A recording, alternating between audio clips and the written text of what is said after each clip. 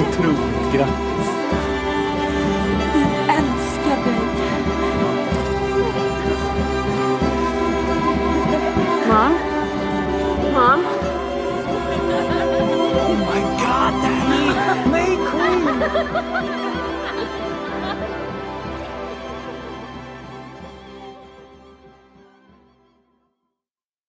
All right, guys, welcome back to another wonderful episode of Chuck Goes to the Movies, where we talk about different films or filmmakers that impact our lives or influence our love for movies. And today I'm being rejoined by a former guest, Steven, and we're going to be talking about a movie that I have learned to finally love, and I actually have Steven to thank for that. Steven, welcome back to the show. Hello. That was very energetic. I like that. Thanks. I'm recording standing up. The way I don't have a desk chair yet. I just moved. So I've got my like a standing desk situation going on. So I'm like super pumped. Yeah, you got some good energy going. I like this. Let's channel it into an absolutely amazing talk about, what are we talking about again? Midsommar. Midsummer. Oh no. We've already gone wildly off the rails. Oh no. I've been up since 3:30 this morning. Everybody give me a break. Yeah. But no, Midsommar, an absolutely fantastic film. So, like I said, Steven is the reason that I actually love this movie now. I watched it for the first time months ago. I don't remember, like earlier this year at some point. And after I finally finished it, I'm just like, what the hell did I watch? This movie is trash. This is garbage. And I hadn't seen Hereditary yet, which was Ari Aster's first outing. So I was already judging Hereditary by the end of Midsommar. I was like, there's absolutely zero chance I'm going to love anything that this guy does. It is stupid. It is like, I couldn't wrap my head around it. And you're actually the reason I watched Hereditary, because you had recommended you wanted to do that for your first episode on this show. So I did watch it, fell in love with it. Great film. I could probably spend the rest of this episode talking about that, but we've already done a Hereditary episode. Yeah. So you convinced me during that episode to give Midsommar another chance, but to go into it with the mindset that it is a black comedy. And so I did. And you were absolutely right. It completely changed my perspective on it. But not only did I have this new perspective of this movie, I was able to appreciate some finer details that I did not catch the first time watching it. And that was how he foreshadows the entire movie's events throughout the entire movie. Like he tells you what's coming. Yes. You just have to be paying attention to it. And I thought that was brilliant. Absolutely brilliant, and made the experience of watching this movie so much better for me. So before I ask you why this movie means a lot to you or how it has impacted your life or influenced your love for movies, I got to ask you your question of the episode. Oh, I'm so excited. I hope you are, because I'm not even excited about this question. Oh no. So, in honor of it being October and we're talking about horror-themed topics, my question for you today is about villains in movies, horror villains. And it doesn't necessarily have to be like a very well-known villain, but just in your general experience of horror movies, if you could pick a horror movie villain to be your best friend, who would it be? And why? Okay, hold on. I know exactly who it is. I just don't remember his name exactly. Oh my God. If you choose the same person I'm thinking of, I'm going to be like floored. Okay. All right. So for me, I actually just watched this yesterday, I think it was, or maybe it's a couple of days ago now. I don't actually remember. But have you ever seen the Tales from the Crypt movie, Demon Knight? No. Okay. Billy Zane plays the villain in that, called the Collector. and he's like is like if the genie was evil. Okay. He's hilarious. Like Billy Zane chews the scenery in that movie. He's incredible. He's not in it nearly as much as I want him, but it's like the movie in general is really great. Like even if you're not a fan of Tales from the Crypt, I think this kind of elevates above that a little bit. I like some of the stuff out of that, not a whole lot. I think some of it's fairly subpar. Yeah. But Demon Knight is a really great, like you can pop it on at a party and it can play in the background and it's fun. It's also a lot of fun to just sit down and watch and experience because the story is really well told. It doesn't take itself too seriously. And like I said, Billy Zane is like, he plays effectively a demon, and he's chasing after this guy who's carrying a flask full of the blood of Christ. And it's a whole thing. The movie's great. It's very funny. But Billy Zane, like I would love to hang out with that dude. Yeah, so that's my answer. I was actually just thinking about that today, how much like he's like might be one of my favorite horror movie villains. Wow. Okay, so I've never even heard of this movie. Weird. And Oh, it's so good. where can I find this? Because now you've got me very interested in wanting to watch it. Ooh. That's a great question. I'm gonna have Let's to Google see. it. Watch movie. It's on Amazon Prime. Ooh. Is it with the subscription? It might be with the subscription. Mm. That would be amazing if it is. I don't know. It's not letting me look. It looks like if you have Amazon Prime, it's on there. Okay, well then I'm definitely going to have to go take a look for that because I'm completely fascinated. And Billy Zane is a completely underrated actor, by the way. I think he's Right. brilliant. This is we were, not to pull back the curtain too much, we were talking about Tucker and Dale before this started. Yes. And we were talking about how I lament that there is not more Tucker and Dale. I really wish there was more Billy Zane being a crazy, wacky demon who's like really evil, but also like is just goofing around and like he's doing these really funny voices. And I mean, he's just hamming it up and having a great time. Well, I can't wait to watch it then. I have a 4-day weekend coming up, so there we go. I think I just found something I'm going to watch. You have to let me know what you think of it once you finish it. Will do. So you completely just blew my mind with that answer because when you said you couldn't remember the name of the character, I really thought you were going to end up saying the same person that I was going to choose. So have you ever seen the movie Behind the Mask, The Rise of Leslie Vernon? No. Oh, I don't know what that is. brilliant. I'll Absolutely look it up right now. brilliant film.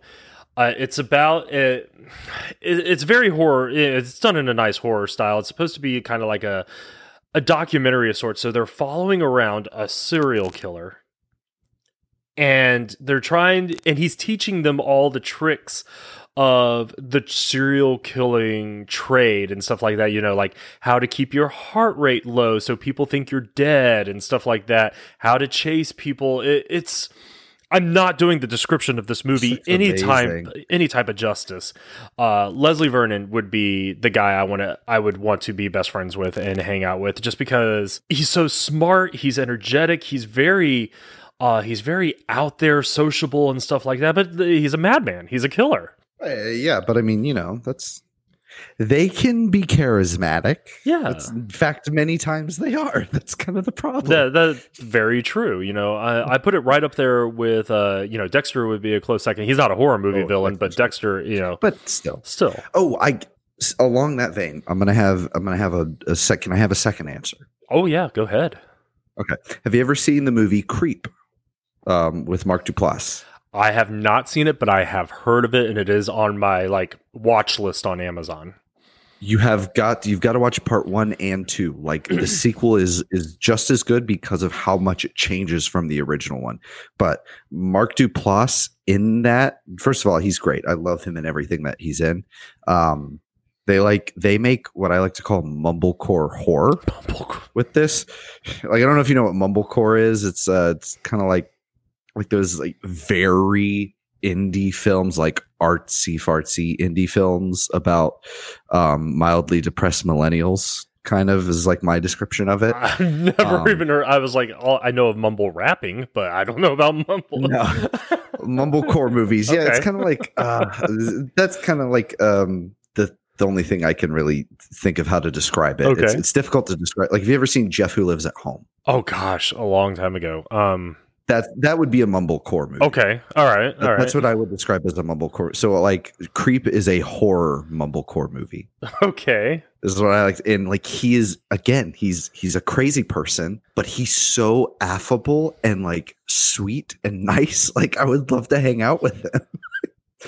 All right. Well, then I'm possibly have a second and third movie to watch this weekend. Awesome. Great. I'm just adding them up. I'm stacking them up. Well, those were good choices. Good choices. So let's dive into the meat and potatoes of this film, Midsommar. So before we really talk about how it's impacted our lives or influenced our love for movies, let's just put out some information about this movie real quick. So it was released July 3rd of 2019. It had a budget of $9 million. It did $6.5 million on its opening weekend domestically, grossed $27.4 million domestically, and did a worldwide gross of $47.9 million. So kind of low numbers. Yeah, but still. But it is an independent film. $9 million seems incredibly low for how incredible this movie looks. Like it looks it's incredible, and $9 million is not a lot for making a film.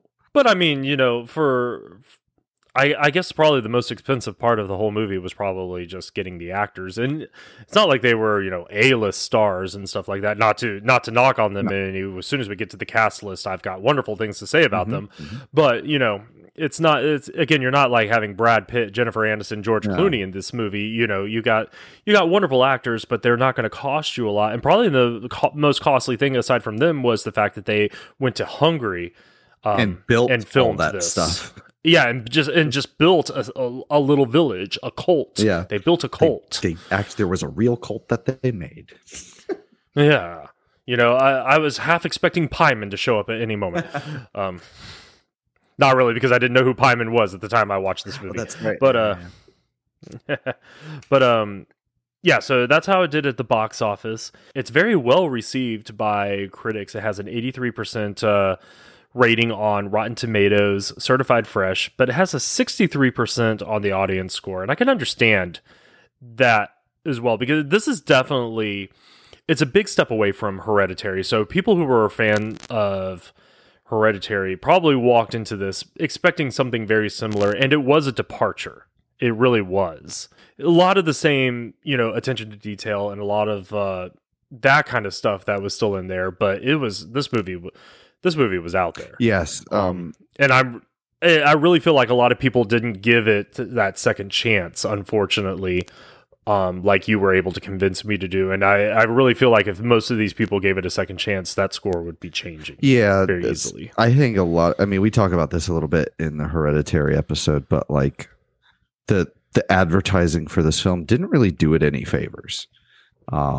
It's very misleading as like this, it looks like a visceral horror movie, and it is an existential horror movie in a lot of ways. But I was loving it because I was open to whatever it was going to be, and I'd kind of heard him, talking about it leading up to its release. So I'm like, that sounds great. I'm in. Whatever that is, I'm in. But when it got over, I was like, oh, a lot of people are going to be really mad at this movie because it's not what that trailer is at all. I loved it. Lots of people will not. Well, yeah. And the audience have spoken. Again, kind of a low score for the audience. But like I said, critics did like it. So just to highlight a few of the reviews that the critics left. So Ty Burr from the Boston Globe, Midsommar understands that the scariest things sometimes happen in broad daylight. And that is something I really caught on to during the second rewatch. Aside from the very beginning of the film, which is taking place mainly at night, the rest of it is all happening during the day. So all your truly horrifying sequences and scare scenes and stuff like that are happening again in broad daylight, like Ty Burr said. Yeah. So I love that fact that, in a typical horror movie where Hereditary is completely dark and almost everything is happening at night, this was one of those, flip the switch. Oh, it's daylight, but you're still horrified about what you're watching and what's happening all around you, whether it's the outright gore horror or the suspenseful horror or even like the grossed out horror. And I'm talking about that stupid little pie that was made. Oh, that was just so gross. We'll get there. Richard Roper, we will get there. Richard Roper had this to say: Midsommar tests our patience more than once before delivering some seriously grisly and wonderfully twisted material in the final act. And I honestly feel like this is one of the few times that I agree like 100% with what Richard Roper said. That's exactly it. You have to have a certain level of patience through this movie and the payoff. Yeah. The payoff. So I have... It's kind of like what we talked about in Hereditary. Kind of, yeah. I have some notes on like, because I think I talk about it in Hereditary, how I think the pacing is not great in this movie, but I think there's a reason. I think there is an intentional reason why it is paced the way that it is, and I don't think it can be paced any other way. Well, I can't wait to actually discuss that because I think you and I have a very similar thought on this. Yeah. So we will get there as well. Any film information that you know of in regards to its release and things like that you would like to share? Ooh, as far as its release, no, other than like there's that crazy alternate version that's like 3 hours long. And there's another cut that Ari Aster talks about in an interview that was closer to 4 hours long. And I would love to see what is in that thing. Like, yeah, like what more could you possibly put in there? We talked about before, this movie tests your patience pretty hard, but like the amount of character building, because that's kind of what the entirety of the movie is character building, and then things happen. Yes. Not to jump ahead too far in the podcast, but so like that, those are really interesting things, like a horror fairy tale comedy, whatever you want to call this, that's almost 4 hours long. What is even in that film? I want to see that. Even it's probably not great. Again, the pacing's probably way worse, but I would love to see what is in there. I would just love to see the director's cut without having to spend $100-something for it. So, that'd be pretty awesome. I wouldn't even begin to know what they're going to charge me to see the 4-hour version. It's actually funny, you talk about it's not just the pacing and stuff like that. It's a fairy tale comedy thing like that. Do you know how Ari Aster? Why do I always screw up his name? How Ari Aster described this movie? I think I want to say that he called it an adult fairy tale and a black comedy at one point. I mean, like that's the things that I remember him saying. He did use those words, but he also called it just a great I'm going to screw it up. Hold on. Let me pull up my actual notes. He called it essentially a breakup movie. Yes. Okay. Yes. So that was the very first thing that I heard him say, that it was a breakup movie. Here it is. Here it is right here. Yeah. Aster has repeatedly said the film is thematically about a really bad breakup. Which I guess he wrote this while going through one. Interesting. Which really, like, it says a lot. Like, when you look at the ending of this movie, I'll be interested as to your interpretation of the ending of this movie, because I feel like that's a really good, like, I'm always interested. I'm like, okay, what does this say about you and how you interpret the end of the movie? Probably will mean that I'm a sociopath. Who knows? So, with that being said, how has this movie impacted your life or influenced your love for movies? What is so special about this movie for you? I think coming off of the breakup thing, I was watching a few other interviews in preparation for this, just to try and gather as much information as I could on it. Where he talks about he wanted to make a breakup movie feel as big and catastrophic as it does to people in the relationship, because when a relationship dissolves, and you're not in it, it doesn't you can feel bad, it does not seem cataclysmic. Like it's not this cosmically horrific thing. And I could say from just personal experience right now, like this is existentially horrifying to watch. And it captures that, like that sickening feeling of like, you can see the seams of the relationship are falling apart at the beginning of the film. And you just see it get tugged at as it progresses. And like some of the conversations that they have, like when he forgets her birthday and then she apologizes to him for not reminding him it's her birthday. I was like, oh my God, that I can't, like, realistically, I can't think of a more nightmarish situation to be in than you're in that kind of a relationship where it's or like they're at the party and at the beginning, and she finds out he plans on traveling to Sweden without her at the party like a week before they go. It's like, yeah, that was very uncomfortable. I was just like, oh God, yeah. You're just like, oh, you gut wrenching, curl up and like turn away. You're like, this is so bad. Oh my God. And then immediately after the party, she just wants to talk to him. She's like, please don't leave. Just talk to me right now. And I mean, like, it's kind of the thesis of the entire film, but like how much she is like fighting for that relationship, trying to justify how she's probably too much. Like when she's talking to her friend on the phone, at the beginning is like, oh, maybe I'm pushing him away. I'm too much. I'm always dragging him into my family crap and things like that. All while his friends are kind of egging him on, like, dude, she's the worst. Like, she's just wasting your time, blah, blah, blah. And like, I don't know. There's something, the way that this film captures that horror is so gut wrenching in a way that I've never seen in a film before. I don't know if that answers the question, but I don't know if that informs how it's changed my love of movies or anything like that. But like, I don't know. I don't think I've ever seen the disillusion of a relationship so like, maybe not necessarily like on a surface level well portrayed, but the feeling of it is so well portrayed. Absolutely, and it's kind of like you just alluded to. So the first time you watch it, you know, you're picking up on all this and stuff like that. But now, you know, not to keep dragging you into, you know, your personal thoughts here and stuff like that, but this is something that you can now personally connect with, you know.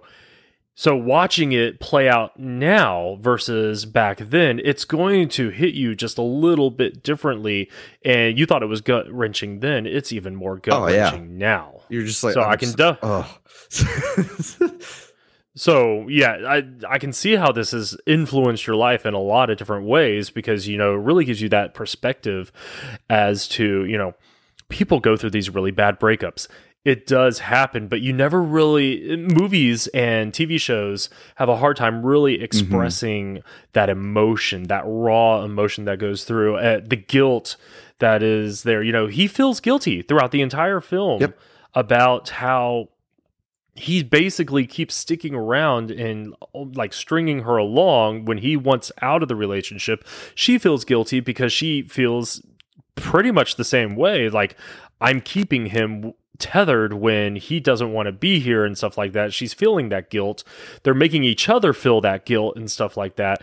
There's just a lot of back and forth going on between the two, and anybody who's been in a relationship, whether it's a good relationship or a bad relationship, can relate to some of these qualities. Yeah, I was just about to say, like, you can, like, I saw myself in both of those characters. Like, I have been both of those characters at different points in time, which is just like, oh, what a terrible mirror to look into.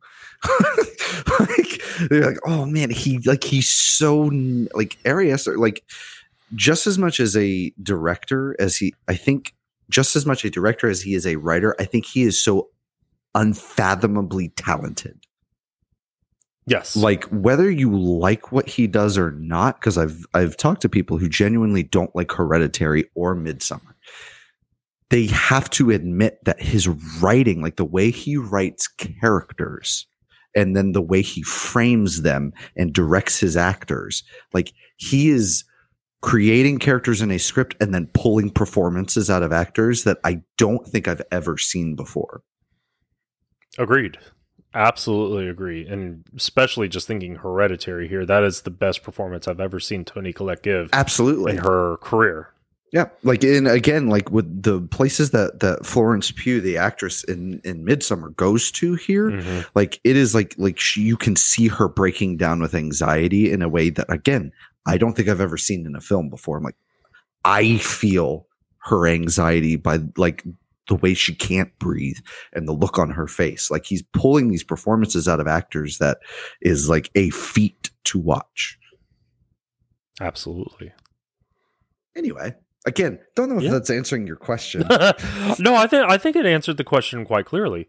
And, I'm going to take the other route here where I don't think it's influenced or impacted my life in any way, shape, or form, but it has influenced my love of movies. More particularly, it's influenced me to go back and give movies I may not have liked the first time around a second go.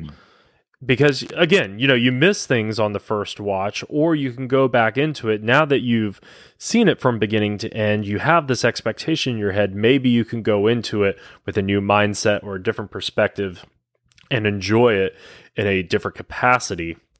Whereas for, that's what you did for me. And like I said earlier in this episode, I was also able to pick up on a lot of the beautiful, stunning detail that he put into it, helping you see the story before it happens, but you just don't realize you're seeing the story before it happens. And if you picked up on that on the first time around, good on you. That's actually, I did. That's going to feed into some of the things I would change. That'll be an interesting conversation. Okay. I guess I'm not deep enough to find it on the first time around. Oh, God, this episode's going to make me sound like a real douche. All right. So this is your last episode you're ever doing with me. No, I'm kidding. And you're out. Get at it. All right. So I'm going to replace you mid-episode here. So let's talk about the cast a little bit. We've already talked about her for a few minutes here. Florence Pugh. She played Danny in this film. Goodness. I don't know why I'm coughing so much. Corona. She played played Danny in this film. She's only got 19 acting credits. Yeah, she's not been around for very long. No, not at all. She's got a couple of upcoming projects. I didn't go and see what they were, but she has been in a few things that I did recognize, and a majority of the stuff I didn't recognize. Most recently, she was in that very, very short film called Father of the Bride Part 3-ish. Really? Did you? Oh my God! Did you see this? No. All right. So, do you like the movie Father of the Bride 2 with Steve Martin? I've only seen the first one, and I really enjoyed it. So. Okay, so the entire cast got back together to do a little mini movie on Netflix. It was only maybe 10, 11 minutes long. And they were doing it as a Zoom meeting, social distancing and stuff like that. There was definitely some political commentary behind it, but it was absolutely fun to watch. And she played one of the characters in this little movie, and is, again, just a fun thing to watch. So that was one of the most recent things she did. She was also in 2019's retelling of Little Women. I haven't seen it yet. I haven't either. I don't know how I feel about it. I've read and seen Little Women so many times now that I'm just like, they're doing it again? Okay. Yeah, in my mind, the Winona Ryder one is the Little Women I'll watch from here on out. Right, yeah. Also in 2019, she was in Midsummer, and then she was in this movie called Fighting with My Family. I recognize the title, but I never actually saw the movie. I wanted to see this, and I didn't even realize that she was in this, because it's got Nick Frost of the Cornetto trilogy fame. Yes. So I was like, ooh, that's something he's in. He's funny. And it's got The Rock. The Rock's always fun. And it's about wrestling. I just haven't gotten around to seeing it yet. Exactly. Yeah. It just, I remember the title. I remember seeing the previews for it. But yeah, like you said, just never got around to watching it. Mm-hmm. She was in 2018's Netflix movie, The Outlaw King. She was in a movie also in 2018, The Commuter with Liam Neeson, and that was the last thing I recognized her in. So she's still new, she's still fresh on the scene, and I'm sure we're going to be seeing a lot more of her. Is there anything that I didn't mention that you know her from that you would like to give honorable mention to? I don't. I haven't seen this, but there's an adaptation of King Lear that she was in that looks like it stars Anthony Hopkins, and I'd like to see that. Oh yeah. I saw really that. Fascinating. Oh, it's on Amazon Prime.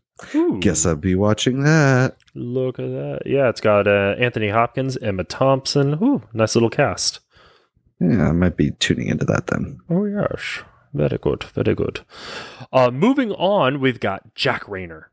Jack Rayner. So it was a name I didn't recognize, but it was a face I recognized, and the only movie I recognized him from was that really, really stupid Transformers movie. He's in. Wait, which Transformers is he in? Because number 4. I've never seen this dude before. Oh yeah, I dipped out after 3. Age of Extinction. That was number 4, right? That was the first one. Mark was in. Mark Wahlberg. Yep. Yeah, so he was in that one. He plays the boyfriend of Mark and Mark's daughter in that. But so he was in 2019's Midsommar, obviously. He was in the Netflix movie 2018, Mowgli, Legend of the Jungle. I haven't seen that. I haven't seen it either. He voices Brother Wolf. I hadn't seen this movie either, but it was a name I recognized. Kin. He was in that in 2018. I saw trailers for that. I'll be honest, it looked forgettable. Yeah, exactly. Like I said, I remember the name, but obviously never had any desire to see the movie. There is another movie I did want to see, 2017's Detroit. He's in that. Oh, yeah. I remember seeing the trailer for that. That looked pretty intense. Yeah. And then everything else that he is on his thing, I'd heard of like 2015's Macbeth with what's his face, the guy who plays Magneto in the newer X-Men movies. I can't think of his name. He's in 300. Michael Fassbender. Yeah. So he was in 2015's Macbeth and stuff. He's in an adaptation of Macbeth, and Florence Pugh was in the movie Lady Macbeth. It was meant to be. And that's all I have written down for Jack Rayner. That's about it, yeah. Yeah, that's it's not...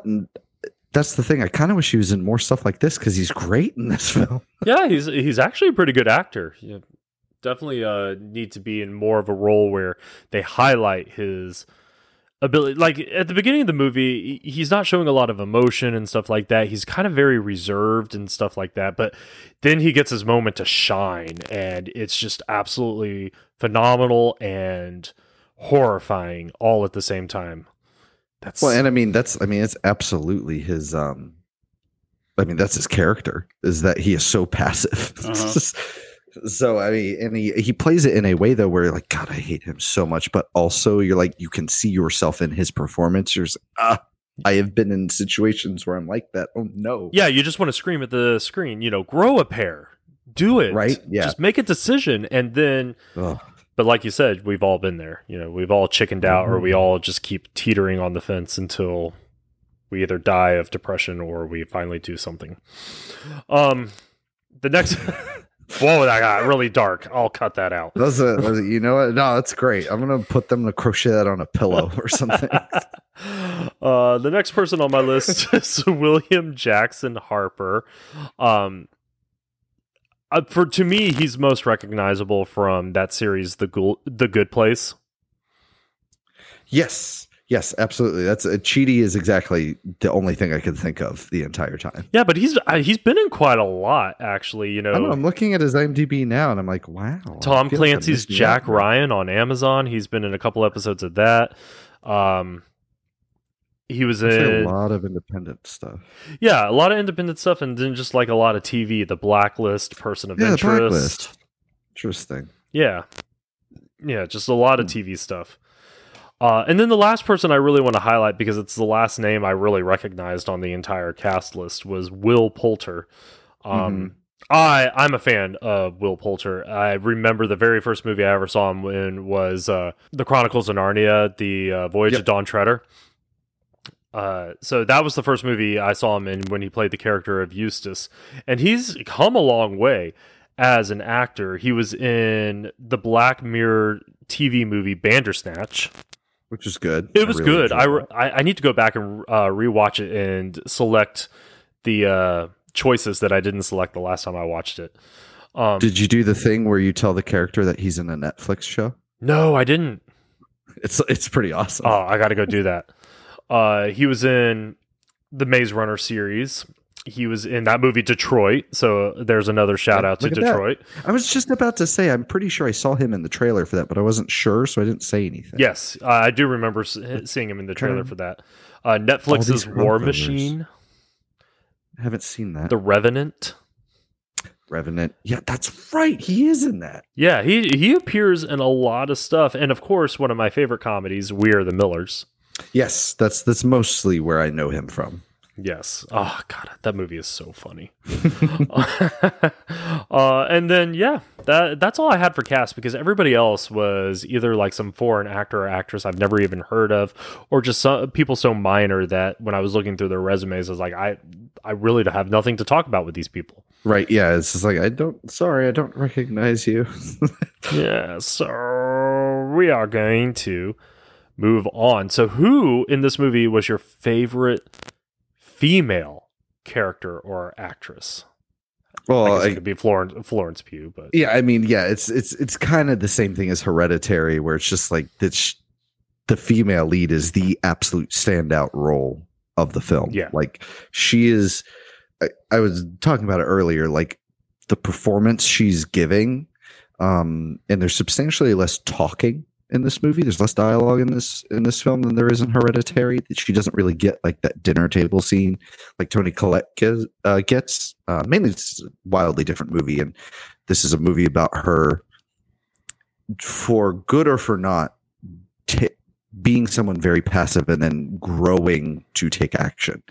And you kind of like the way she portrays that struggle of, like I said at the very beginning, she just wants him to communicate, and she's trying so hard to reach out to him. Like whenever she talks to Christian on the phone at the very beginning, when she's freaking out about her sister, and like you can see her like not being composed in her face, but her voice as she's talking to him through the phone, she's trying to keep it very reserved. Everything's fine. I'm trying not to freak you out right now. But I need you to comfort me right now. And he's just not having any of it because he's an idiot. But that was something that really stood out to me. This last time I watched it was that conversation on the phone where like she's wiping the tears away from her face, and you can see she is in a whole lot of distress, but she's masking it through her voice as she's talking over the phone. And I'm like, God, oh man, that is hitting so close to home right now. Like that is some acting that we're looking at right there. I could not have even said that better myself. Like, I really have nothing to add to that. Ditto. That's all I got to say. Ditto. Sorry. No, that was brilliant. Brilliant. What about male character or actor? I'm torn because it's like which dick do I want to say is the best dick in this movie? Because they're all terrible. They're all very selfish people. Like even Pele. Like I kind of want to go with the guy who plays Pele, the Swedish guy. He was the biggest dick of them all. Yeah, but like he's so nice the whole time. True.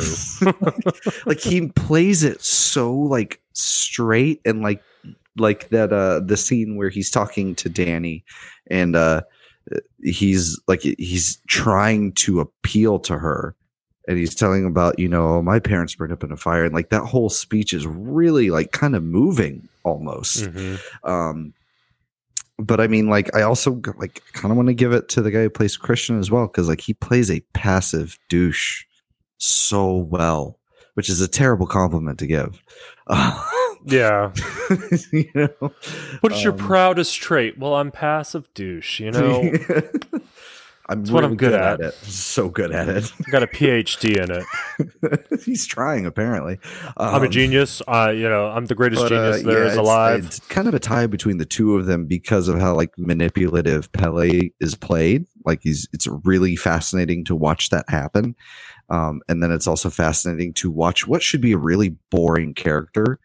And he does, I think to a lot of people, he does come across as very boring, especially at the beginning. Like you said, he just doesn't have a whole lot going on. But then you realize, like, at the end of the movie, no, that's his character. He just doesn't have a whole lot going on and he doesn't know what to do. Like, to the point where he's stealing other people's thesis for his PhD. Yeah. Yeah, that was kind of a douchey move, too. Oh, God. Anyway, so yeah, I guess I have to go with Christian. I'll go with that. Okay. I mean, that's a hard choice because, both of those choices are just they stand in their own light, and good arguments for both of them about which one would probably be your I hate to say favorite, but I guess your more standout performance. For me, as much as I really love / hate Pele, I'm gonna have to go with between Jack Rayner or Will Poulter on this one, because that's what I love about Will Poulter's character, because he has no problem letting people know he is a dick. He is a douche. He doesn't care what people think about him, whether he's hated, liked, or anything like that. He's going to speak his mind, and he's just going to roll with it. And it's such a huge, and that's how he plays a lot of his roles. I mean, I think all the way back to, Chronicles of Narnia, Voyage of Dawn Treader, that was Eustace. Yes. That's the kind of character he was through the Maze Runner, same thing, kind of just that outspoken guy who's not afraid to hold back. Black Mirror Bandersnatch, he's cuckoo for Cocoa Puffs, but again, never holds back. The only time I've ever seen him play that kind of timid character is We're the Millers. So that was a great departure for him. He does douchey dick so well, and that's why I really do enjoy watching his performance in this movie, because it's so fitting for what he normally does. But then you have got a punchable face. Like, it's something about his face, I just want to punch it. God, you're the worst. He really does. You love to hate him. But then you do have Jack Rayner. You do have Christian there, and again, his performance is very understated, playing towards that patience thing that Ari Aster is trying to get us to find in the beginning of the movie. Just be patient. I will deliver towards the end. And then he's got his moment of, I'm not going to say moment of glory, but his moment to shine as a character in the movie and as an actor and things like that. And then, he just goes up in a blaze of glory. So you gotta love that. So I can't pinpoint which actor / character I enjoy the most. So I'm going to give it a tie. That's the thing. It's like, it's hard to pick, but again, at least in Hereditary, you have the husband, Steve, his name. Yeah. Yeah. And like, cause just like, he's so sympathetic. Like, you're like, oh, I feel so bad for you, man. Like, don't feel bad for anybody. I don't feel bad for anybody in this movie. I really don't. Like, except for Danny, which is very obviously the point. Ooh, then you're going to love our conversation later, because I do not share that point of view. Ooh, that's interesting. Okay, well, I'm like Shrek and an onion. I have many layers to that opinion. Well, then I can't wait to get to that discussion. So let's talk about favorite scenes or sequences throughout the movie. I'm going to go ahead and launch this one, because there's one scene that just sticks out in my brain. It's engraved in my brain. It's probably going to be the unfortunate thing, the last thing I remember, like on my deathbed. It's going to be the last thing that goes through my brain, and that's this crazy ass sex scene with Jack Raynor's character Christian, that girl from the cult, and all the elder women surrounding them. Everybody's naked. There's chanting and stuff going on. The weird breathing that they're doing and stuff like it's just. It was I actually had to pause the movie at the end of that whole scene, and I had to soak it in. I'm just like, what, the only words I can use to describe it, here's where the little E is going to come in after the title of this episode. What the fuck did I just watch? I mean, seriously, that was what went through my mind. It took me forever to process this. Dude, imagine watching that in a theater. That was very overwhelming. I couldn't imagine it. I probably would have been so uncomfortable. I'm not uncomfortable with the idea of sex, obviously, but it just seeing that play out on a screen, and they really did not hold back on the imagination here. So apparently, I think this could be just a rumor. I want to say that they had to cut some of that down to avoid an NC-17. I'm not surprised or shocked by that at all. I truly believe that. That's also the scene that, to me, is the most comedic. It's ridiculous. Is that where the dark comedy comes in? I think so. Because, look at his face the entire time. It's hilarious. Because he doesn't know what he's doing. Well, he's high. He's so high. And he's so confused, and he's just kind of going along with what everybody says. And he's like, okay, but he doesn't look like he wants to be there. But again, his character has been set up as so passive. Makes sense. Well, it's funny that you say that's where the comedy comes in. So I was reading an article earlier today. It was written in July of 2019 by Johanna Desta. Johanna Desta. Great name. She said that when she is talking about the scene, the title of the article is "Midsummer's Wild Sex Scene is the Craziest Thing You'll See All Summer."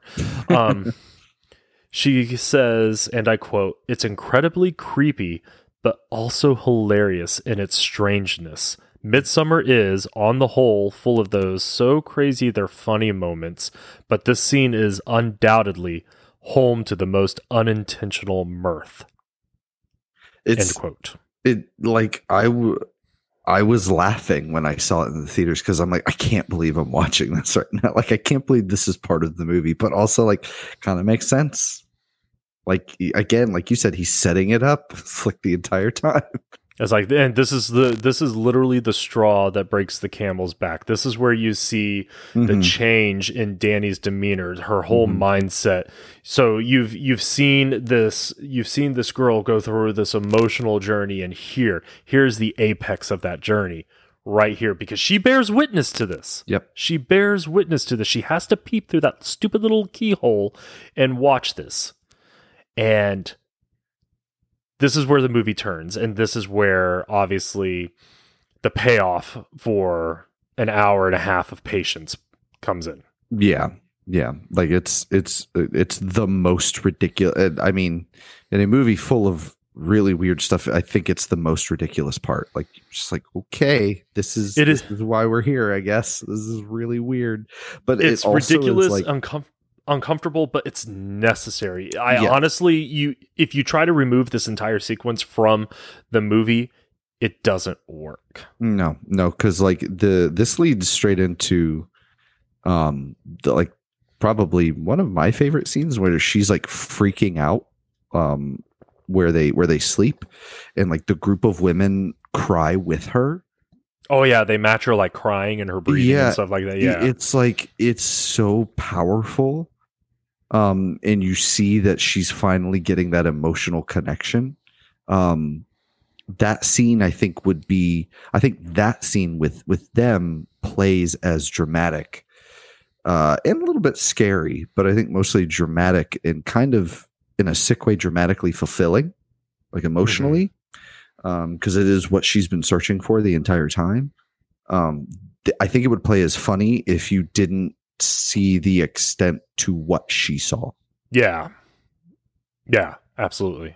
What makes the scene even more, I guess, crazy is I was reading up on the filming of the scene. So apparently it took 2 weeks to do this entire sequence. And it was actually Rayner's idea that he be fully naked in this whole scene. So originally it was just supposed to be the elder women who were going to be naked. And, well, obviously they were going to simulate him being naked because obviously it's a sex scene. But he's the one who said that I've got to be fully naked alongside these women because otherwise it's just going to be awkward. Well, I guess he didn't really think about the fact that this is 2 weeks worth of awkwardness about to happen. And then, yeah, I just don't, this scene is just, it's so crazy. Again, it's the first thing I think of, unfortunately, with this movie. And the second scene I think of will be my next one that I list. But it was that what the F moment for me in this film. And that was the point I almost turned it off, actually. That was the point. I was just like, I don't know if I want to continue watching this, but I'm so glad I did. So yeah, sex scene. Crazy, wild. It's really, yeah, it's awful. Excessive in a way. It is. It is. Awful. Yeah, it's awful. I mean, but seriously. So I have a question. Have you ever seen The Wicker Man? No. So like that one just like starts off the bat kind of like that. Like that's what everyone kind of has compared this film to. Like that's another kind of this guy comes from outside of this very pagan, ritualistic, cultish society, and then like is just subjected to all of their ways and how they're very off-putting, and everything like that. And I think that like people really like the Wicker Man, and I like portions of it a whole lot. I think Midsommar holding this off and then just putting all of the weird pagan sex stuff into one scene works a whole lot better than something like The Wicker Man, in which that is spread kind of throughout, and feels almost fetishistic in a way. This doesn't come across, to me anyway, it doesn't come across that way. It comes across as, like you said, this is the apex. This is almost, no pun intended, a climax of sorts. That's why I was trying to say apex instead, because like climax was the first word that came to mind, and I'm just like, wow. I'll jump on that grenade. It's fine. You got it. I got it. It's okay. But yeah, like it's an interesting comparison, I think, to something like The Wicker Man, which I saw a lot of people saying was better than Midsommar. But I'm like, I don't know. I think the way Midsommar handles, like, because if you're going to deal with a pagan cult, you have to deal with that because it's just kind of a thing. And I think I kind of not enjoy, but I prefer the way that Midsommar kind of tackles that part of it a little bit more, I think. Okay, so having never seen The Wicker Man, I'm going to have to take your word on that. You're talking about that Nicolas Cage movie, right? No. Oh God, no. So that's the terrible remake of The Wicker Man. I think The Wicker Man originally came out in the 70s, I want to say. Christopher Lee is the main antagonist. Okay. It's really good. It's I mean, it's not a bad movie. I think it's really good, and it kind of like started, I want to say, like the weird cult horror movie. And its ending is pretty spectacular as well. It mirrors this one in a big way. Oh. Or did this one mirror that one? Well, yeah, I guess the other way. It does. I mean, it serves a wildly different purpose. That one was much more just about the horror that your Christian God isn't going to save you. That's kind of the point of Wicker Man. This one's, I think, a little bit, again, I tend to enjoy this movie a little bit more and prefer the way that it tackles those things. Anyway, we're wildly off topic now. I'm so sorry. No, that's okay. Tangents are always welcome on this show. So, you had mentioned the whole Danny crying scene and all the people gathering around her. Are there any other scenes that stand out to you in this film? Yes, the beginning. Oh, gosh. Oh man, I have never had a tone set so hard and so fast in my life. I was like, oh my God. that was a tough scene to watch. or just the whole thing play out. It was just crazy. That's another instance of like I can't. I've been trying to pick apart what makes that sequence so effective for being like the very beginning of the movie. We are not emotionally attached to anyone, and somehow it is so horrific and gut wrenching to watch. All right, so I actually have a theory on that. Very gut wrenching to watch, very hard to watch. Especially for anybody who suffers from any type of mental illness like depression or mania, bipolar, anything like that. I mean, that's just got to be a very tough scene to watch. But the reason I feel like Ari Aster wanted to go ahead and just thrust that upon us is because he wanted us to have an expectation of the character Danny to carry forward through the entire film. So we don't know much about her except for the fact that she's kind of needy with her boyfriend and stuff like that, blah, blah, blah, blah.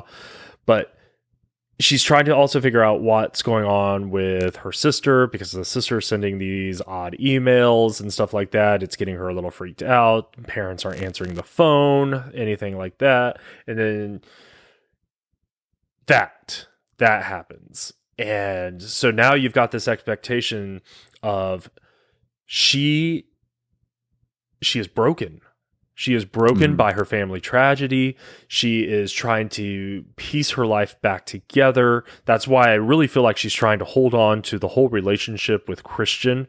Again, why I don't actually sympathize with her character in regards to her relationship with Christian, because she's trying to hold on to something that I feel is toxic for her. I mean, that's a very common thing for us as humans to do. We want to hold on to the thing that's familiar, whether it's toxic or not. But like wanting to hold on to Christian and wanting to keep him is not only unfair to him, but it's unfair to her as well, because it's not going to help her move on in the healing process. She needs to disassociate herself from anything that's toxic. Not to say Christian was a toxic person. He has his faults, definitely, but she was being selfish by holding on to that. But anyway, going back to my little theory here. So that is why Ari Aster wanted to put this right at the beginning, right out the gate. Bam. This is who Danny is, and this is who she's going to be through the movie. It is a journey you're going to go on with her. He wants you to connect with her on a different emotional level than any other character. So that way, every other character that comes in, whether it's Christian's friends, people from the cult, they are the outsiders. They are the weird ones. They are the ones that we're going to be leery of. They are the ones that we're going to question. We're never questioning Danny. We're questioning everybody else. When in the long run, I really feel like Danny is the true villain of this story, and we should have been questioning her from the very beginning. We sort of agree. Like, okay, so I don't know. Do we want to get into like talking about the ending right now? Sure, why not? We are just throwing all the rules out the window now. Let's do it. Throw them out the window. Why does it keep happening when I'm on here? I'm so sorry. It's okay. Stop apologizing. So I think I half agree with you. I think she not necessarily is the villain. In the same way that Hereditary is a family drama where the tragedy breaks the family apart rather than brings them together. I think this is a similar thing where this is a relational drama where the most like, I don't think I think saying she's villainous paints her too far into that corner and takes away from the like almost the emotional message of the movie. So I think it's weird when people say this movie has a happy ending. Like, it's really weird and bothersome when they do, because it doesn't. It super doesn't have a happy ending to me. Yeah. Like some people are like, oh yeah, like they got him. Yeah. Like, oh yeah, that smile that she has at the end. She's like, she's found peace and stuff like that. No. She's delusional. Yeah, absolutely. So that's the thing. Like, I think for like the first half of the movie, she's absolutely right. I mean, she is right at the very beginning. She was 100% right that she should be worried. Mm-hmm.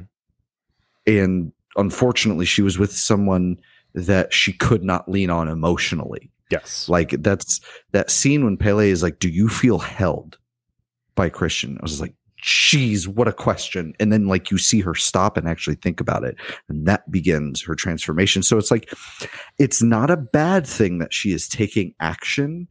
I love that the movie goes forward with, like in any traditional movie, her character arc would be she finally takes action.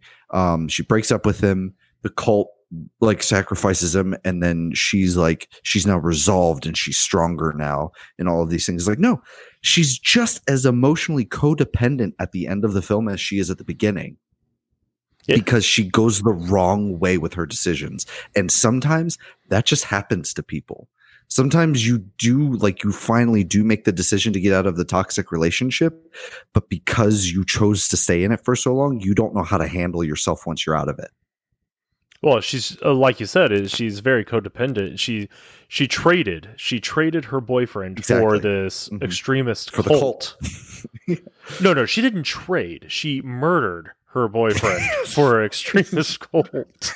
She sacrifices her boyfriend to the cult. Yeah. So all right. So maybe my title of villain is probably a little too harsh for her. I was basing it based off of that decision alone, that she felt like the only way to get justification for how she feels and how she wants to move forward is to select him versus a random villager to be placed in that bear suit and then set on fire. Sorry if we just ruined the ending for anybody. If you really made it this far, come on. Midsommar is one of those weird movies that I think it's okay to get spoiled on, just because of the journey you're going to go on watching it is so weird and unique. Yes. I think it's okay. But, okay, so villainous is wrong. So she's definitely a victim. She's a victim of her family's tragedy here. But I hate to say this because I know I'm going to get a lot of hate for this. I really felt like she held on to that status for way too long. And all right, so yeah. I mean, and I'm going to say that with an absolute understanding that I've never been in her shoes. I've never had an experience like that. So, I could very well do the very same thing if that ever happened to me. But in my mind, she held on to this being a victim thing for so long that she refused to let go of a relationship with a guy who was trying to get out. She refused to accept certain things. she refuses to take responsibility that she is partially to blame for their failed relationship as well. Yeah. Mm-hmm, absolutely. So that's I think that's what I like so much about it, because I think that's a really layered way to take a character, is that she is a victim and she is making bad decisions. Absolutely. Her being a victim does not absolve her of the very bad decisions she makes throughout the film. Again, Christian's no saint, despite his name. No. He is no saint. He has a lot of flaws and a lot of stuff that he made a lot of bad decisions. He should have just left the relationship. He really should have. He should have grown a pair and just be like, we're done. Exactly. But he's so passive that he's like not even. I mean, characters just straight up call him out, like, dude, you've got to get your stuff together because you can't make decisions for yourself. Exactly. But then you kind of sympathize with him at the same time because, she's in this emotional state. He would be worried that if he left, she would do something drastic, like end her life and stuff like that. Like if when a tragedy strikes like that, it's like, okay, so now you break up with her? Like, of course not. Like that would be insane. That would be awful. You would definitely go down as the bad guy. But at the same time, you can't be in these codependent relationships. Wow, this conversation's getting deep. You can't be in these codependent relationships despite these outer forces that are pushing you around. It is sad. She lost her family. She's going through all this. But at the same time, he was already in the mindset he wanted to leave, and it just so happened that this family tragedy happened. And he just got caught in the middle. He got caught in the middle of it, and then he decided to stay because he was too afraid to leave at that point.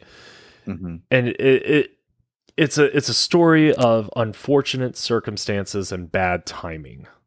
And then, like you said, bad decisions being made along the way. So as time progressed, when it would have become a little bit more acceptable if he walked away and stuff like that, he still didn't do it. And Yeah, she and I still mean- kept inserting herself into it too. So they are both to blame for how this relationship went. And I really think his death was very unnecessary. Well, so okay, that's the interesting thing. So in reading some of the description of the scenes, and I was already kind of like, man, dude, like you're like as a dude, I would have told you you need to nut up and make a decision, Yes. man. Like you can't just be like you done played yourself. You're a bear because you did that. And apparently the director's cut solidifies him more as like really just gaslighting her and telling her like kind of like, so they see them kill the old people and then he's like no it's like but it's, you know, it's part of their culture, you know, you're just kind of freaking out right now because of everything. And he's like trying to play down her like stress at what she's seeing.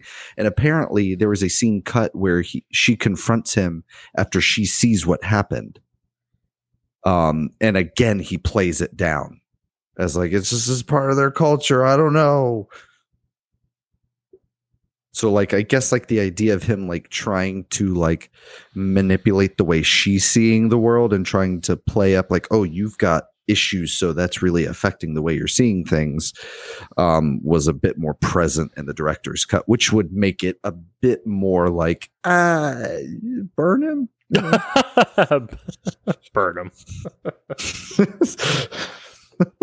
I mean, this like, again, like we're saying that in the context of a movie, like but that's kind of the existentially horrifying thing is that this is a breakup movie in which neither person wins at all, even though it very much so seems like one of them does. She's now part of this cult, and that is not a win.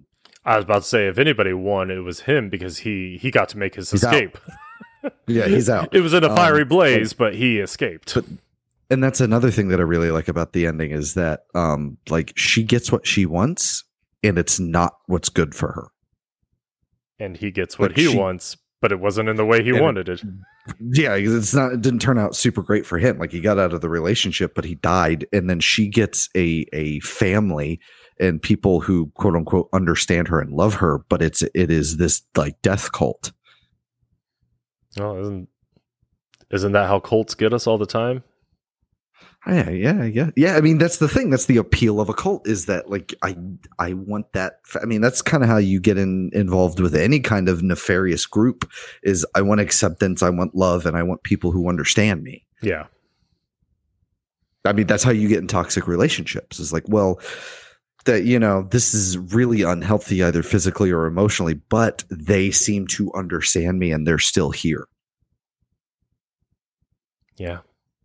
Damn. Anyway, it's getting really deep.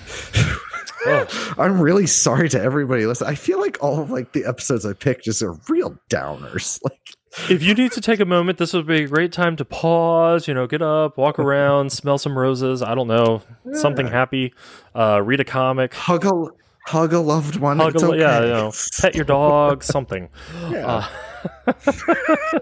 All right, so let's dial it back a little bit. Let's bring it back to scenes or sequences. The other scene I wanted to talk about was the elder ritual scene. The one with the sacrifice. Yes. Okay.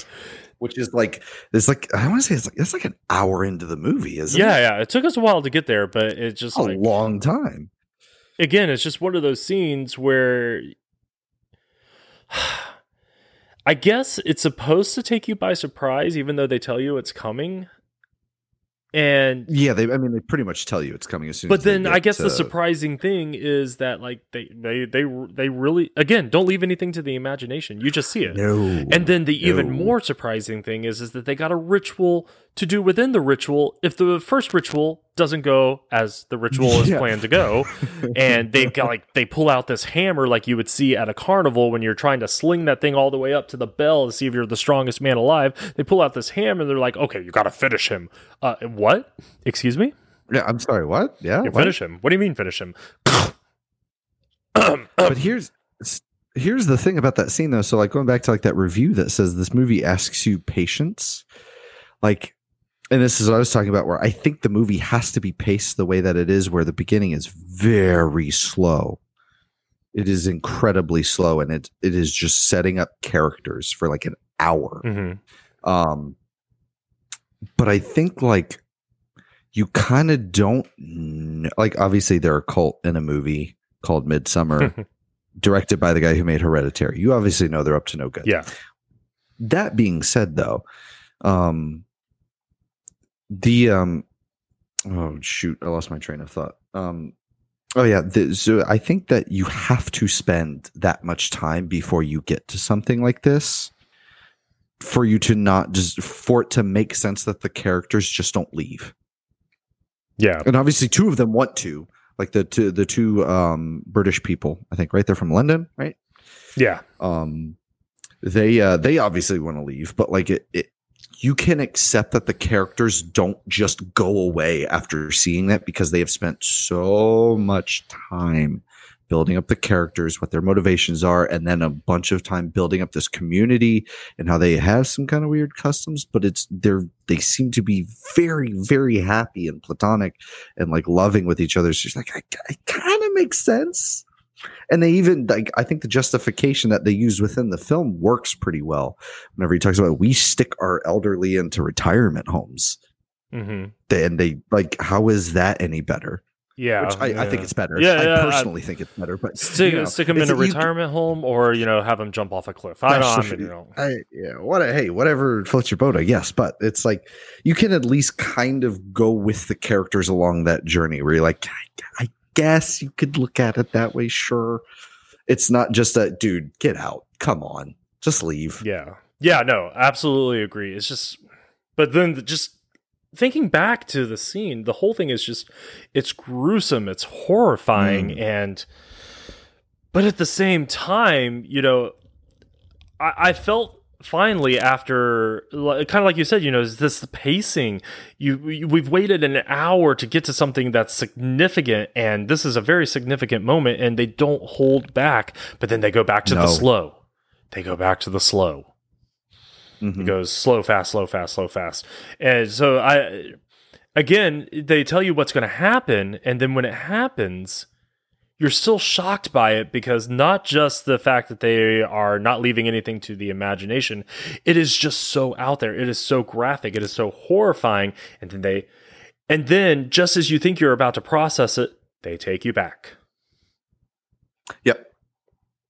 So it kind of is a brilliant move on his part. Instead of just giving you bam, bam, bam, he's going to give you bam, take it back. And then, so while you're thinking you're processing it, it's going to take you back to the slow part. Well, you got to start paying attention again, because it's slow and you're going to miss details and stuff like that. So it doesn't really give you a chance to register what you just witnessed. And then that part is horrifying right there, because then you're going to go back and you're going to think about it even more later. Yeah. And then it just becomes even more horrifying the more you think about it.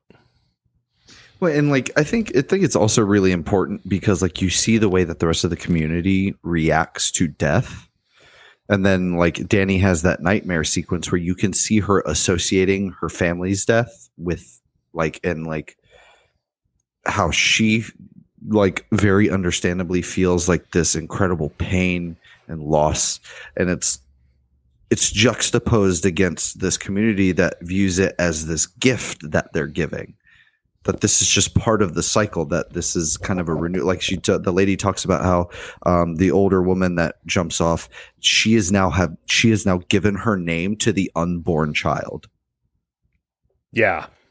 And so you get kind of like, you start seeding Dani having like I don't have to look at death the way that I look at it. Yeah, death is not the end. Death can be the beginning. It's the circle of life. I mean, yeah, exactly.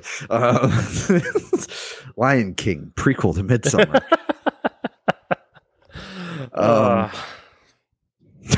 Well, there was a cliff involved. There was death. I mean, But I mean, speaking of that cliff, like this is like super gruesome. It's also incredibly like beautifully shot. Oh, like stunning. The cinematography is beautiful. I mean, as it is through the entire film. Like the entire film is gorgeous. Yeah, if you're going to talk about cinematography here, the best part was when they first arrive at the village. Oh yeah. Oh my God, just beautiful, gorgeous scenery and stuff like that. The forest, the hills, everything like that. And then you arrive at this very picturesque village. It's there's something calming about it. Again, you go into this movie, you know that something's going to be off here, but then you just kind of get lost in its beauty and stuff like. That's a cult. It brings you in. It brings you in, and then you're trapped like that poor bear. I mean, I love that. That's kind of one of my favorite, but like the set of lines whenever he's like, "We're just gonna ignore the bear," and the guy's like, "It's a bear."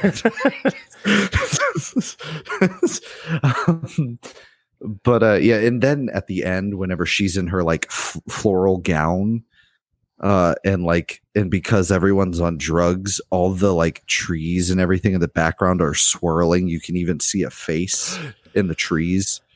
Yeah, I saw something. There's a theory that that's her sister's face or something like that. Yes, some people say that. I don't know. I don't see it. Looks like a face. I don't know. I see the face, but I don't see it like, oh man, that's her I think sister's it's face. just the face. Like I always, because like that's something I really enjoy about the movie is like Hereditary is undecidedly a supernatural film. This one is really not. Like it's just not. Like they talk about a presence that they feel and that they have the oracle interpret from and things like that.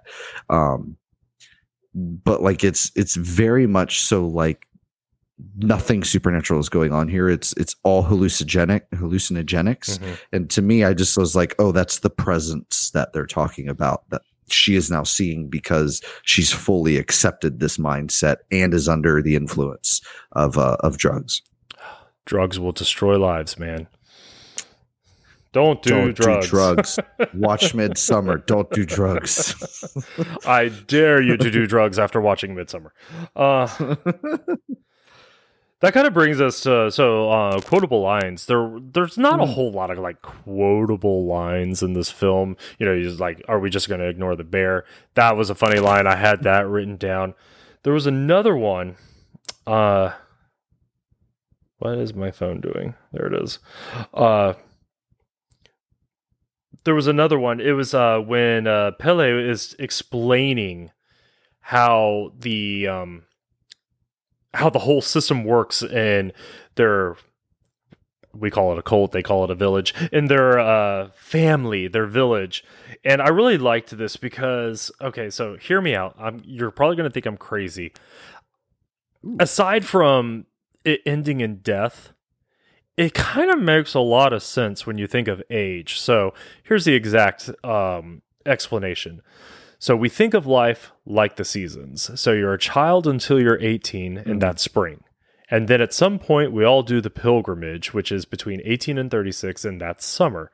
And then from about 36 to 54, we're working age, which is fall. And then finally, from 54 to 72, you become a mentor, and that's winter. And then they're like, what happens at 72? And Pele makes this comical throat slash gesture and stuff like that. That was before they realized that, hey, they're actually going to witness the death of people who just turned. Yeah, it's like, no, 72. but he's serious. Like, yeah, he's very serious. He just says that. So, I mean, you're going to call me dark, you're going to call me sadistic, I guess, but I kind of see the appeal in such a structure within a society where, you know, you've got these age groups where they are regarded to be doing certain things based off these age groups, you know, 0 to 18. You're a child. You're learning. You're soaking in knowledge and stuff like that. Well, guess what? You're not done learning. It's time for your pilgrimage. Go out into the world, experience, live, love, do all that fun stuff. But then it's time to come back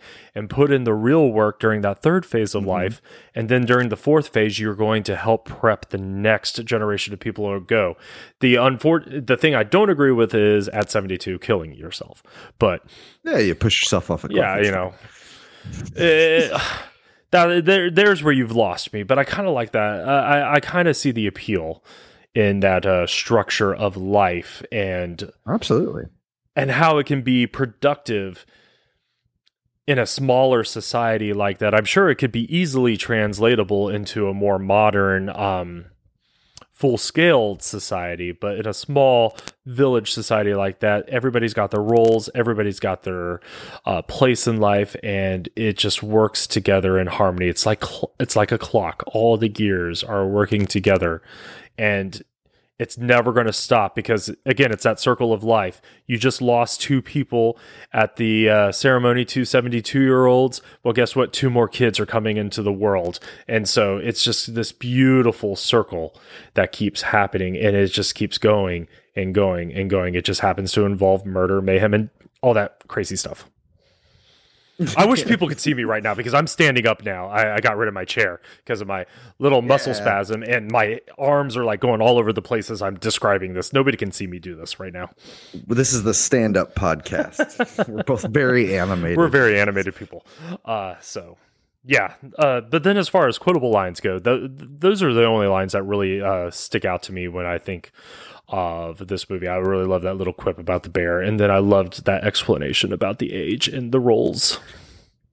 Yeah, and I mean, like, for me, it's the bear is very funny, but then also again, whenever Pele's talking to Danny and he's like, does Christian make you feel held? Does he feel like home to you?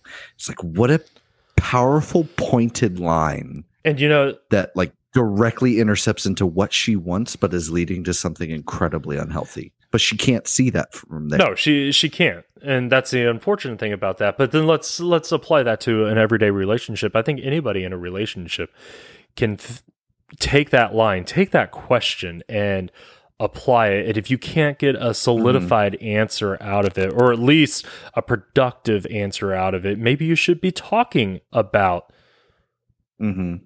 the future of that relationship and thinking maybe it's time to move on to something else or anything like that. And she doesn't make that connection. You said it earlier. She gets that look on her face like she's thinking about it, but she doesn't make that connection. Or maybe she does and makes the wrong choice. I think she does. Yeah, she just starts making the wrong choices because she has stayed so long that now she's like, she only makes that decision once she sees that the security of another relationship is waiting, is the possibility of the security of another relationship is there. So that, like, she's not technically making a decision to become independent. She's just making a decision to switch relationships. Yeah, exactly. If that makes sense. No, makes sense. But again, like, I also want to like just like this blanket statement that it's like none of these people are making good decisions. Personally, I think all of their decisions are still understandable within the circumstances that they're in. Yes, like, I understand where they are coming from. They are not good decisions. Yeah, absolutely. You can understand where they're coming from, and you can sit there and say, well, these aren't good decisions, and I would do this and I would do that, but we never know what we're truly capable of doing or incapable of doing until we're in those situations ourselves. So we're sitting here judging Danny and Christian and all that. Well, we could very well be making the same decisions in that given situation.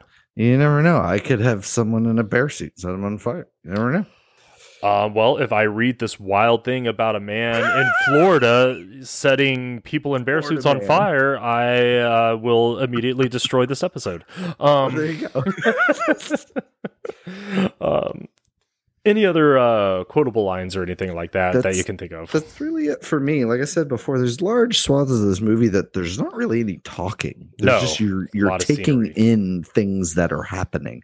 Like when Christian's running around and then comes upon the dude with his lungs pulled out of his back. Oh, that was so... It's horrifying. And beautiful because he's like covered in flowers. Like it's this horrendous juxtaposition. You know what? I got a very Dexter vibe from that very scene. Right? I'm thinking specifically of season 6, where they find the woman in the greenhouse and she's hooked up to tripwires and stuff like that, and somebody triggers one and it just rips her open and like turns her into an angel. Yeah. You know what I'm talking about? Yes, that is incredibly apt. I didn't think of that. I was actually thinking of Hannibal, the show. Oh, the show. Because that has a like. Have you ever watched the show Hannibal? No. You should. Oh, this is going to sound like sacrilege. it rivals Anthony Hopkins' Hannibal Lecter. Oh, who are you? I'm telling you, man, I switch between who I like more. Oh, okay. That good. I mean, that's like, a great actor. He's a great actor. But yeah, Mads Mikkelsen really, really does good. But that show has a lot of that like horrendous graphic and beautiful art kind of all mixed together. Okay, I'll have to check it out. I'm really piling. I know up your you. watch list. I'm sorry. Most people give like people reading lists. You're giving me a movie watch list. All of them. All right. So on a scale of 1 to 10, 1 being absolutely horrific, 10 is that this movie should be studied for all ages. What would you give this movie? Wait, I'm confused. What is the scale? I'm 1 to 10. What the scale 1 is? to 10. But like, what is 1 and what is 10? 1 is absolutely horrible. We should never talk about this movie again. Gotcha. 10 is this movie should be studied for all ages because it's perfect in every single way. Interesting. Okay. I'll say I'll give it a 9 just because there are a few things that I'd want to change. Fascinating. All right. Even after my rewatch and my newfound love with this, I'm going to give it a 7. Yep. Hey, this movie is not for everybody. No, it's definitely not for everybody. That 9 is very much so a subjective rating for me. Okay, so let's dive into that. So why the 9? Why not the full 10? So I guess can this like combine into what you would have changed about it? Absolutely. What I would change? Yeah, let's do that because I think that it should have been more subtle and how it hints towards things to come. Okay. And in some ways I'd like just pointing, like, I think for the most part, it's just characters saying what's like, I don't think you should have had a character say, are we just going to ignore the bear? Like you could show the bear in the background, maybe like probably don't have a character just point it out. Cause like he says that and you're like, okay, the bear is going to show back up. It's what's the thing for what's the rule if you show a gun in the first act it should be fired by the second. There's a rule in screenplay writing. It's a Russian guy's name and I can't think of it right now. It's frustrating me. I'm very sorry to anyone who's listening to this and is yelling at their phone like it's this. But they I keep wanting to say Occam's razor. That's obviously not it. No, that's not it. That's a different thing. But like I was saying, in another big thing is the cake, the hair in the cake. Oh, as much as so, like I love that his drink is just mildly darker than everyone else's, and they never show. As far as unless I'm misremembering, there's not a close up of it. Mm-hmm. It's just you can see his drink is a little bit darker. It's got the you know what in it. Oh, yep. Ugh. And it's very subtle. You could not catch that. They straight up just say what is in the pie. Like they just say it. And I'm just like, I don't think you needed that. Like you showed us a picture of what is going to happen. I don't think you need your characters to just reiterate that.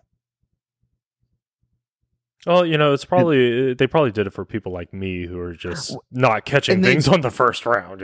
As I said, I'm going to sound like a real like, oh man, I feel like these episodes just reveal me to be such a bad person.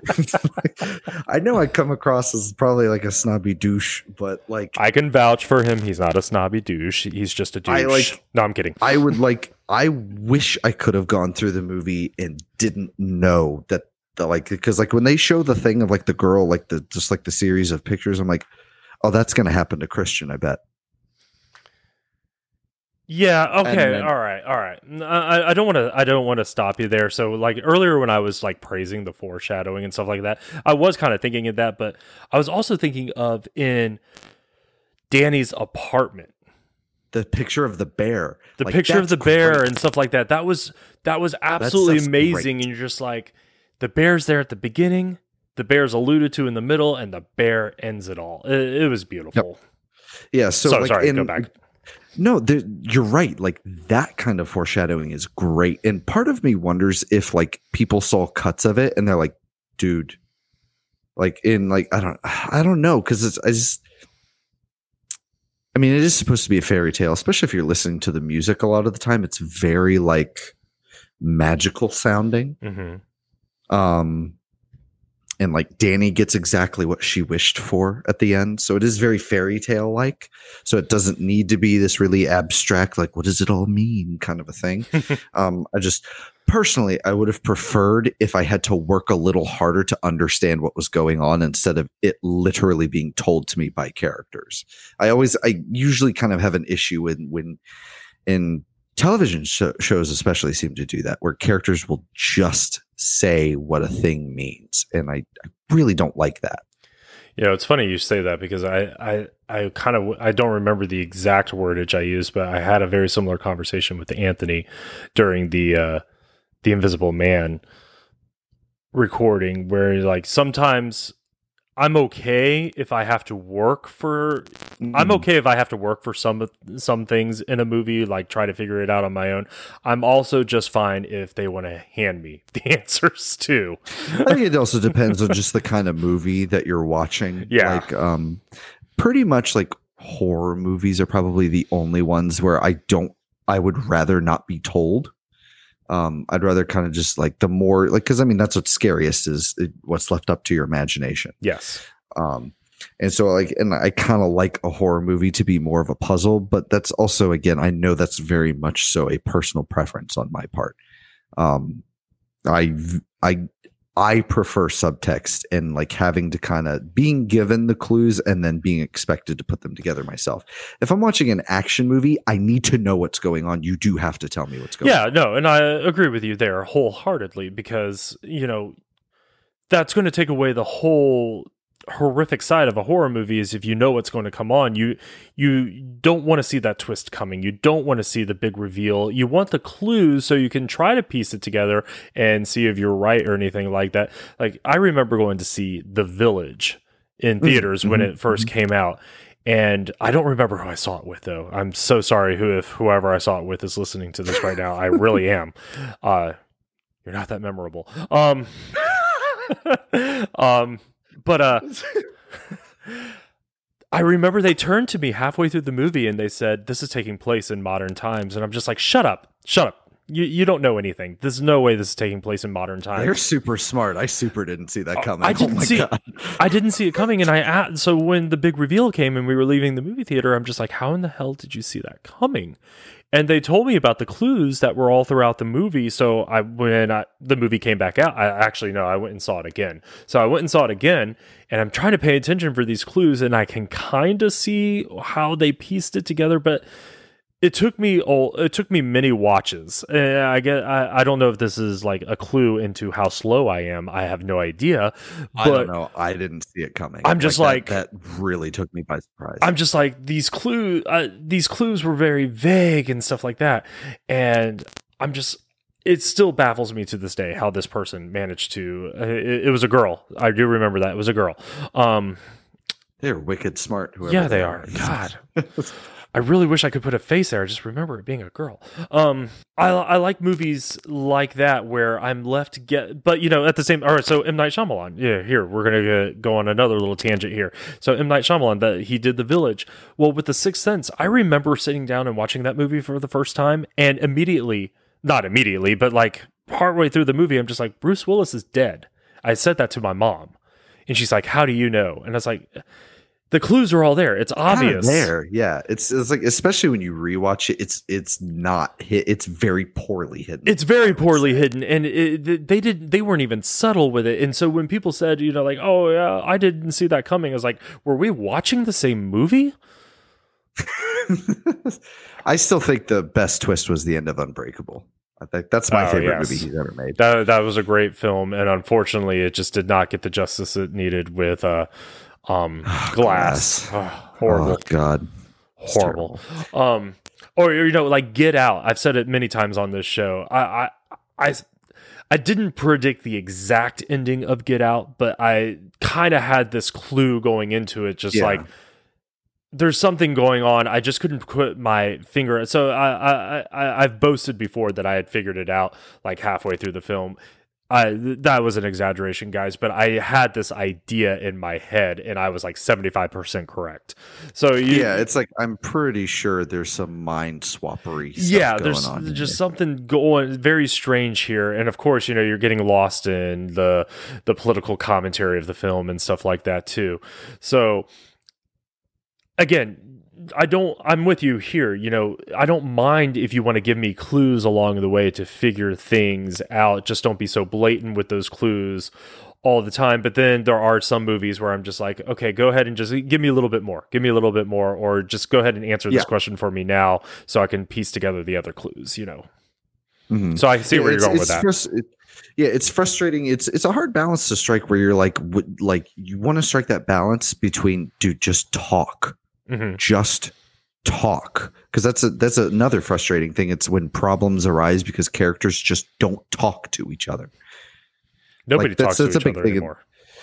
Apparently, but I mean, it's a big thing in like any movies where there's like a love interest or a relationship, and then the relationship gets thrown into turmoil because one character sees the other one doing something else, and then they just don't talk about it. So just talk.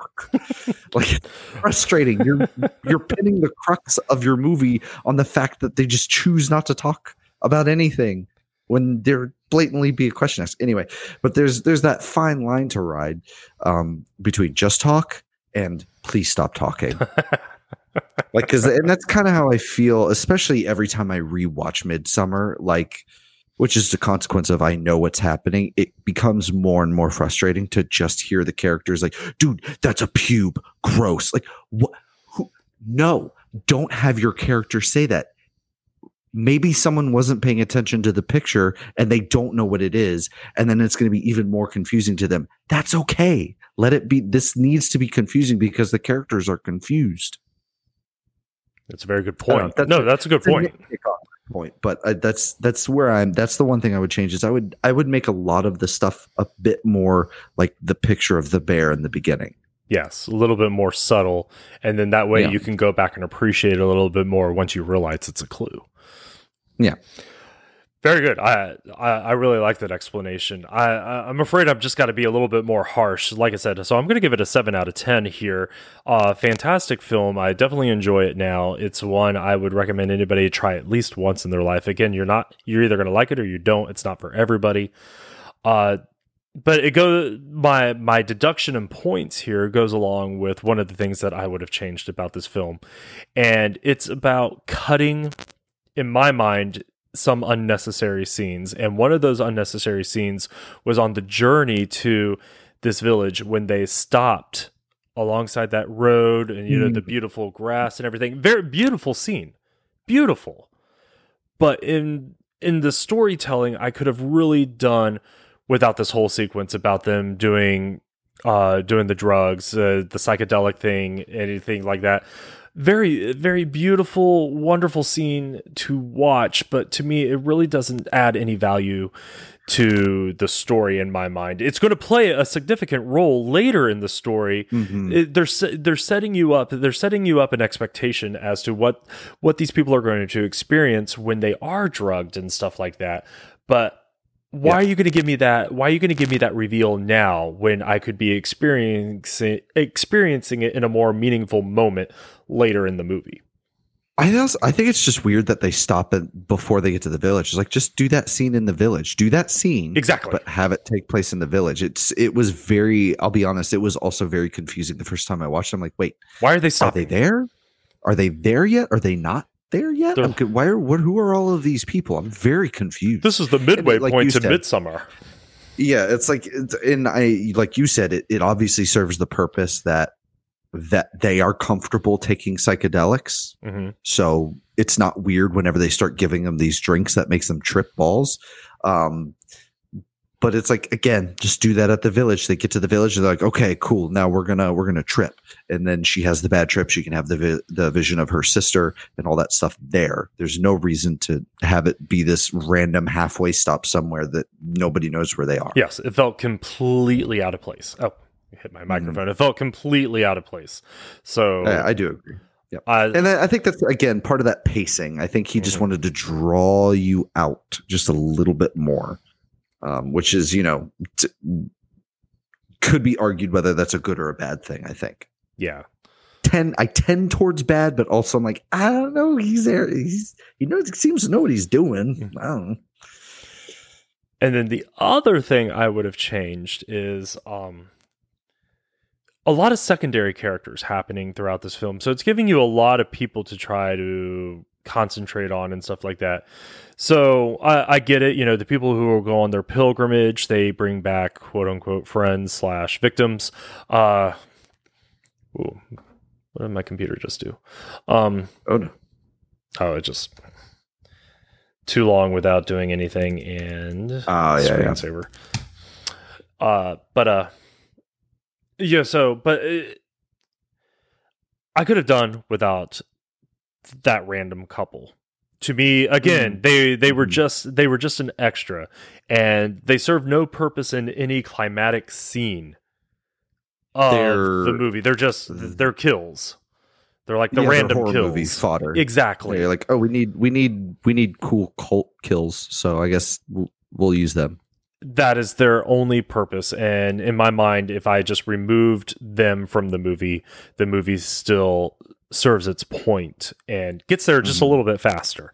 So just a little bit. Yeah. I would agree with that. So those are the only changes that I would make. And then just finally in the end, this is not a movie that I'm going to rewatch over and over and over and over and over and over and over again. So long. It's so long, and it's just still a lot to process. And there's just, again, all those scenes that we talked about, whether it's the sex scene, the end scene, all that other stuff, or the beginning, where it just immediately dives you into this really dark look into her family.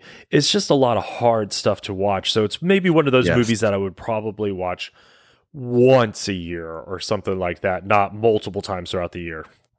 Same thing with Hereditary. I love Hereditary way more than this movie, but it's not a movie I'm going to sit down and watch like every week or every month. See, well, even Hereditary, I would say, is probably more digestible than this one is. Yes. Like there's something less existentially horrifying about Hereditary than there is about this. Except for the fact that you're talking about a god.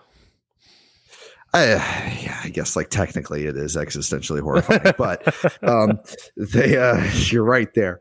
But like, I mean, like, just like, I don't think there's anything in Hereditary that makes me feel as sick as the very beginning of this, as Midsummer is. Like the beginning of Midsummer makes me feel sick. The middle of 30 minutes into Hereditary, I don't want to ever look at a telephone pole. It's definitely horrific, and it's like, again, Toni Collette's really selling that. Yeah. There's just, I think maybe because it goes by faster. Yeah, might have something to do with it. Like you get past that way quicker, and again, that's that Hereditary is paced so like perfect. It is. This one just you sit in it. And it just this really long shot from the cars down the hallway to the parents. You're just like, oh my it's God. Gut wrenching the entire time because you know exactly how it's about to, like, what you're going to see. But then you don't know what you're going to see either. So, like, and like the music, like the violins are bending to sound like sirens. Oh my gosh. It's just like everything is like made to, like, it just makes me feel sick. I'm like, oh my God. Jeez. I actually think about that scene, like if I'm just not paying attention and like I start my car in the garage and I don't have the garage door open, I'm just like, oh crap, I'm about to like Midsummer myself. That's what we're gonna call that now.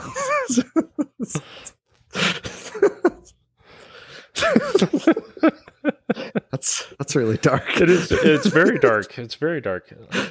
Careful, you're gonna Midsummer yourself.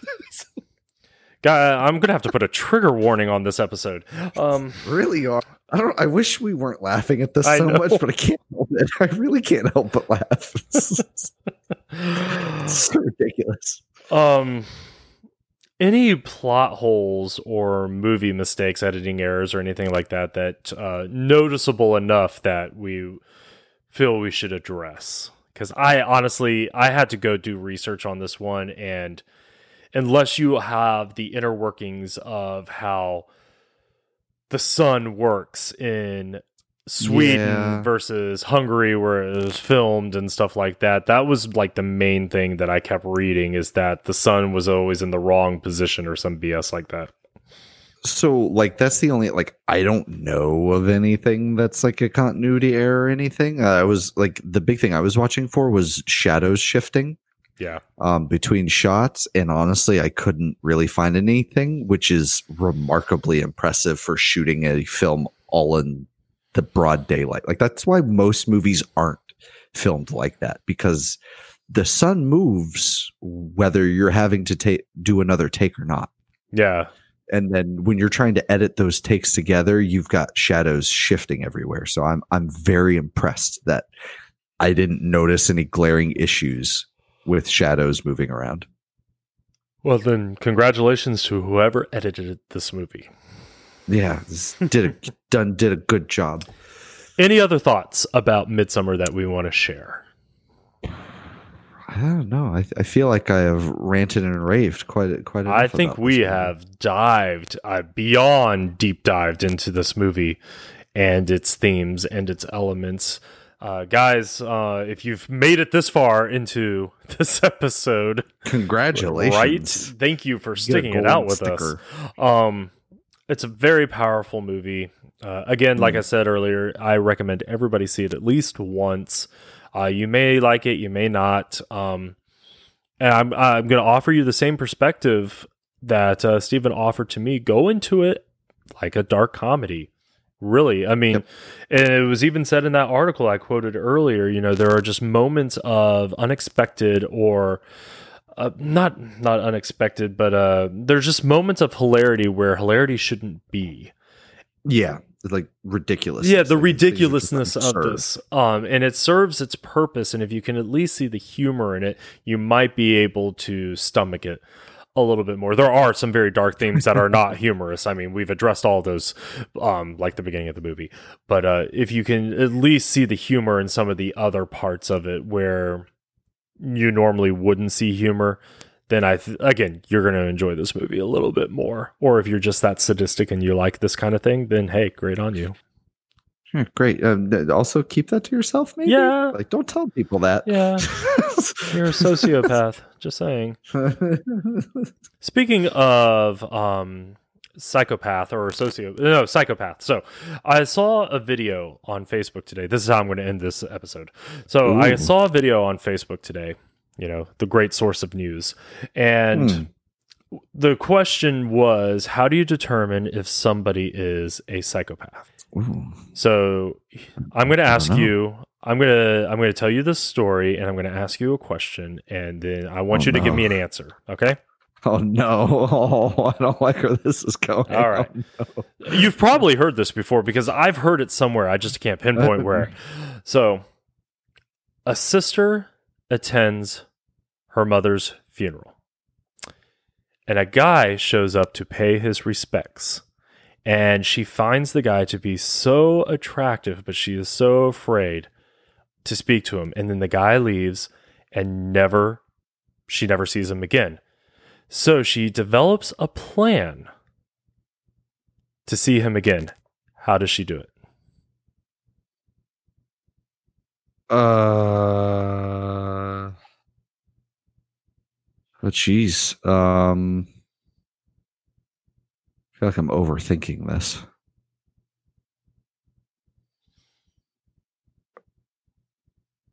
She kills her dad, so there's another funeral? That's basically the answer. You're a psychopath. Oh, okay. Oh, great. Awesome. I knew it. I knew it. Yeah, she commits murder so there would be another funeral that the guy would attend. Oh, perfect. There you go. All right. So you're a psychopath. Congratulations. Oh. All right, guys. Thank you for joining us on this wonderful journey through Midsummer. We've determined that we are dark, sadistic douchebags, and one of us is at least a psychopath. So Learned a lot about ourselves here today. yes, there's a lot of introspective research here. But I had a lot of fun I did with too. this This is a good episode. time. This was a good time. I agree with you. Maybe next time we should pick a lighter movie. Yeah, I'll try. I'm very sorry. God, I'm the worst. Well, Gremlins was light. Gremlins I guess, was light. yeah, that's true. Yeah. It's not our fault that Ari Aster makes these like really dark movies. But yes, thank you for joining me on this one, Stephen. This was a lot of fun. Great movie to talk about, and I look forward to doing this again. Me too. It was a lot of fun. All right, guys. Well, join us next time. I've already forgot what movie we're talking about. Oh, we're not talking about a movie next time. Haha. We are talking about a director. So, how at the beginning of every episode, I always say, we talk about different films or filmmakers that impact our lives or influence our love for movies, but we haven't actually ever talked about a filmmaker. We're finally doing it, guys. We're doing an Alfred Hitchcock talk. Oh, that's going to be awesome. Oh, I'm super excited about that. It's the first time I'm hearing about that. That sounds exciting. Yes, it's really exciting. So my buddy Keegan is going to be joining me on this one. He last joined us for A Cure for Wellness. So now we are going to be talking Alfred Hitchcock. We've picked a few movies of his to highlight, but we're really going to try to keep it as broad and general as possible because Alfred Hitchcock is a master of horror. And also produced the first movie that showed a working toilet. I was just about to cite that as a fun fact. That is a fun fact. I love that. Psycho is a great movie. It is. All right, guys. So continue to be safe out there because I don't think coronavirus is going away anytime soon. And I will see you at the movies. Bye.